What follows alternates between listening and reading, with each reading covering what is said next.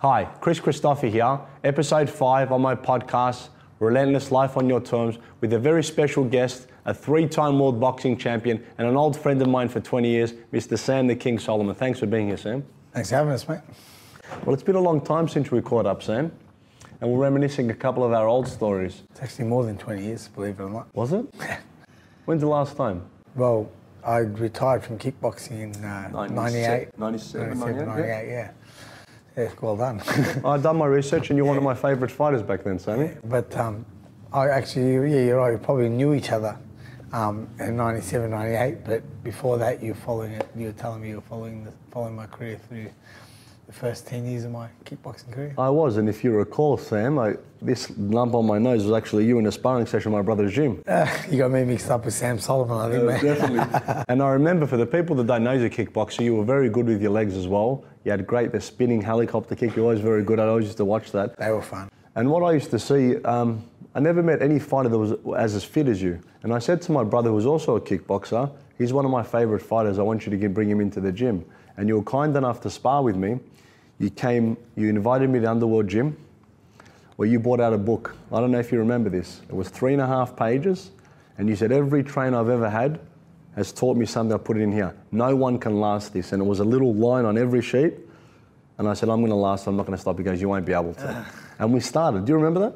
Yeah, no, I do remember telling people that in the past. You would have been one of them. Yeah, so I remember I got past page 1. I think I went purple. Started vomiting. Got halfway through page 2, changed colour. I was close to page 3 and you said to me, stop, this is enough, you're going to throw up. Change and you colour. made me stop. Yeah, I did. But I was not going to stop. And you said to me, just stop, that's enough. That was my intention. That wasn't my intention. And you were nice enough to also be in the corner of one of my fights, so thanks for that. But the things that I want to mention, not many people would know this. You've had over 107 fights, both in kickboxing, Muay Thai and boxing. Yeah. 64, I believe, now in boxing. 62, close, yeah. With a 47 win rate, and you've had 3 world titles. A couple of things I'd like to note. You've also boxed 555 rounds, which no other boxer has done in the modern era. No. We're talking Manny Pacquiao, Floyd Mayweather, Tyson, no one's done that. The closest one besides that's Bernard Hopkins. Yeah, the one. It's nice to be above Bernard in something, because in holding titles, he's held 5, I've held 3, so he's got me on the titles, but yeah, I've got him on the rounds. He does, yeah. He's a lovely guy. I've met him. He's an absolute gem of a bloke. Everyone that speaks about you, Sam, will say the absolute same thing. You are a lovely guy. You're always a tribute to the sport. And to win 3 world titles is no mean feat. You are one of our best boxers of all time. And for the people that don't know, because I do, you were one of our best kickboxers of all time as well. You always had the most fun fights, I remember. Good old days. And you were always very hard to hit because you looked very awkward. And I remember sparring you, you always got your shoulder in, your own down. I go, this guy shouldn't be too hard to hit. I went in, you ducked everything, you hit me 3-4 times. And I'll never forget that, Sam. So what would you say? I still teach that technique, to take the shoulder in, hand up. It's very elusive because you think the guy, I can tag him here, and as I went in, you just, I don't know how quick you did it. Next thing you know, I'm getting tagged. The quicker you are, the safer you are. Now, and you also wrote on my brother's, this is something I don't think you remember, on my brother's wall in his gym, the law of the king, to get hit and not get hit. Yeah. That we used to say that all the time. The sweet science. That's the plan of attack before and after every fight. During every fight, so you got to have. If you have that mentality in the ring, mum and dad will let you fight again. And I was talking as well, because I guess in business, and it's you can relate it back to boxing or kickboxing, you need a certain quality to be successful or to become a 3-time world champion, to have 107 fights. What would you say the similarities between being a professional fighter at the pinnacle of his career, but also being in business? What would you say the parallels are? Well, they both have the same. In the end of the day, you've got to do your homework. You finish your training and then you practice what you learnt over and over and over again. And same in the business, you know. You learn about, you're working on things about your business, you know, and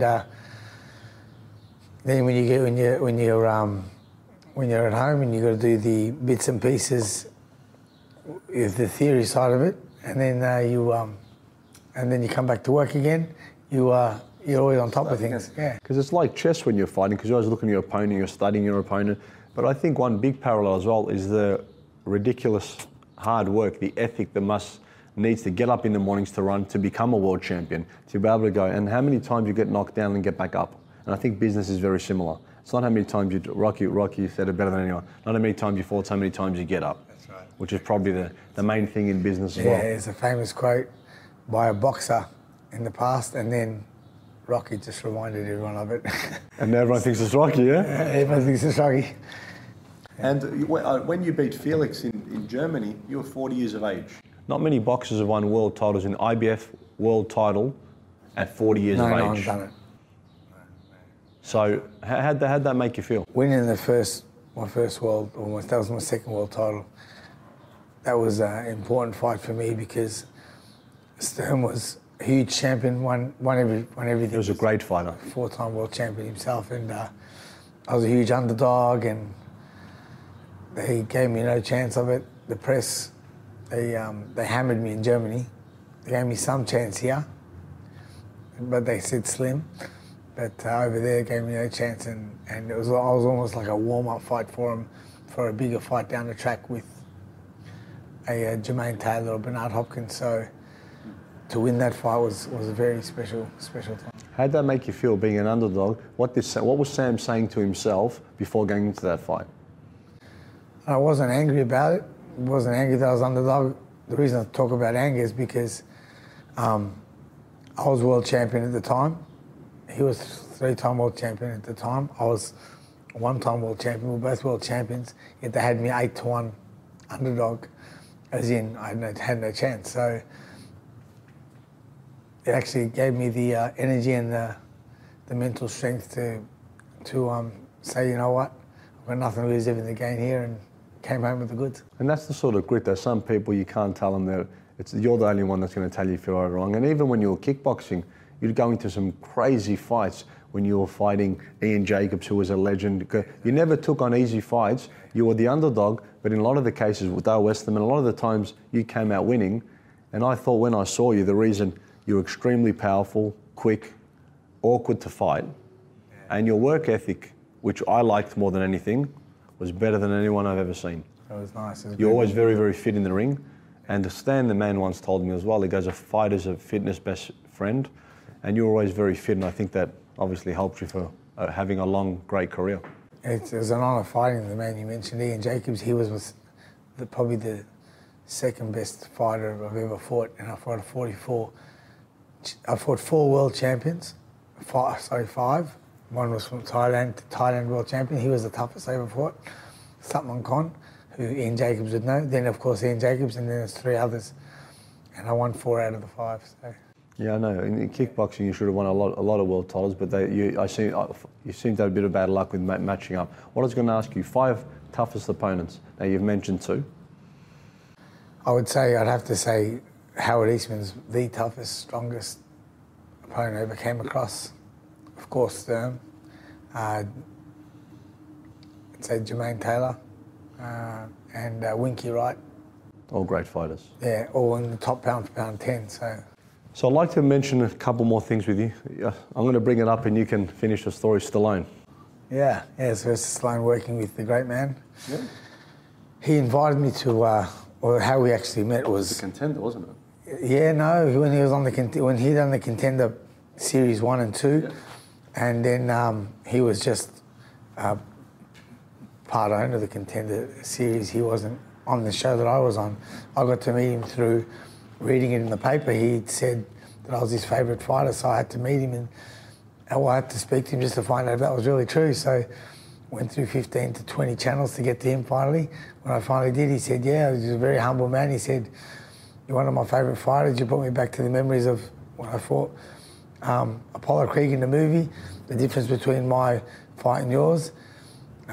We both turned the crowd around. Only yours was for real. And mine was, I was just an actor, acting.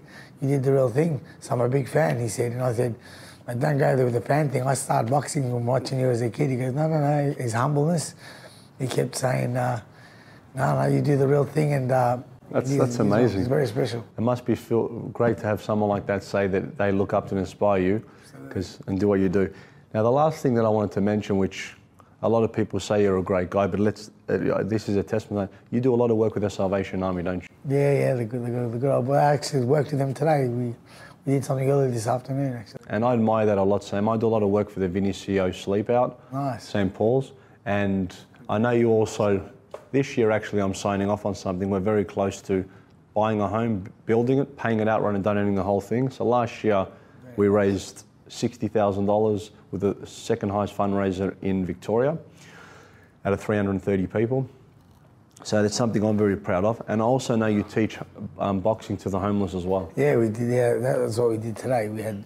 So I used to work in Salvation Army for 5-6 years, thanks to a good friend, Brendan Noddle, my manager, David Stanley, who we've been friends for many, many years, put me on to Brendan, and it went on from there. And I worked at Salvation Army, and then this gym got really busy, and I couldn't be in two places at once, so I got them to come here to my gym now. So I give them a set time where they come in and they use the gym as make it their second home, and they love it. I heard that and I couldn't believe how happy and inspired I was, so I do something similar. And there's one more thing you do as well, Sam. Do you want to mention it? With the kids making the right choices? Yeah, the choices came. Again, David Stanley, he's been special to me in many, many ways. He's organised so many supportive things that I'm able to help make a difference.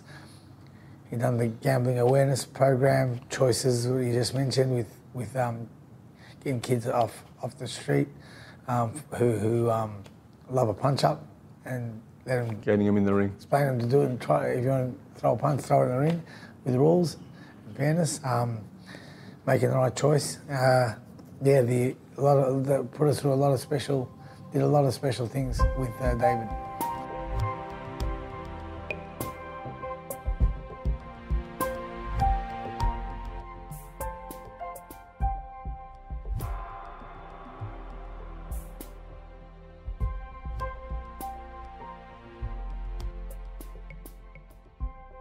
Did you ever have a tougher sparring session than the one you did against me? Well, you had the reach on me, so I was in all sorts of trouble, but found a way. I found a way to keep up. And I remember when I called you and I go, Sam, you broke my nose. You go, at least it's by a world champion. So that's a good stamp of approval. So all in all, Sam, I appreciate your time doing this and helping us all. Thank you very much. Thanks for having us. It was good fun. Thank you.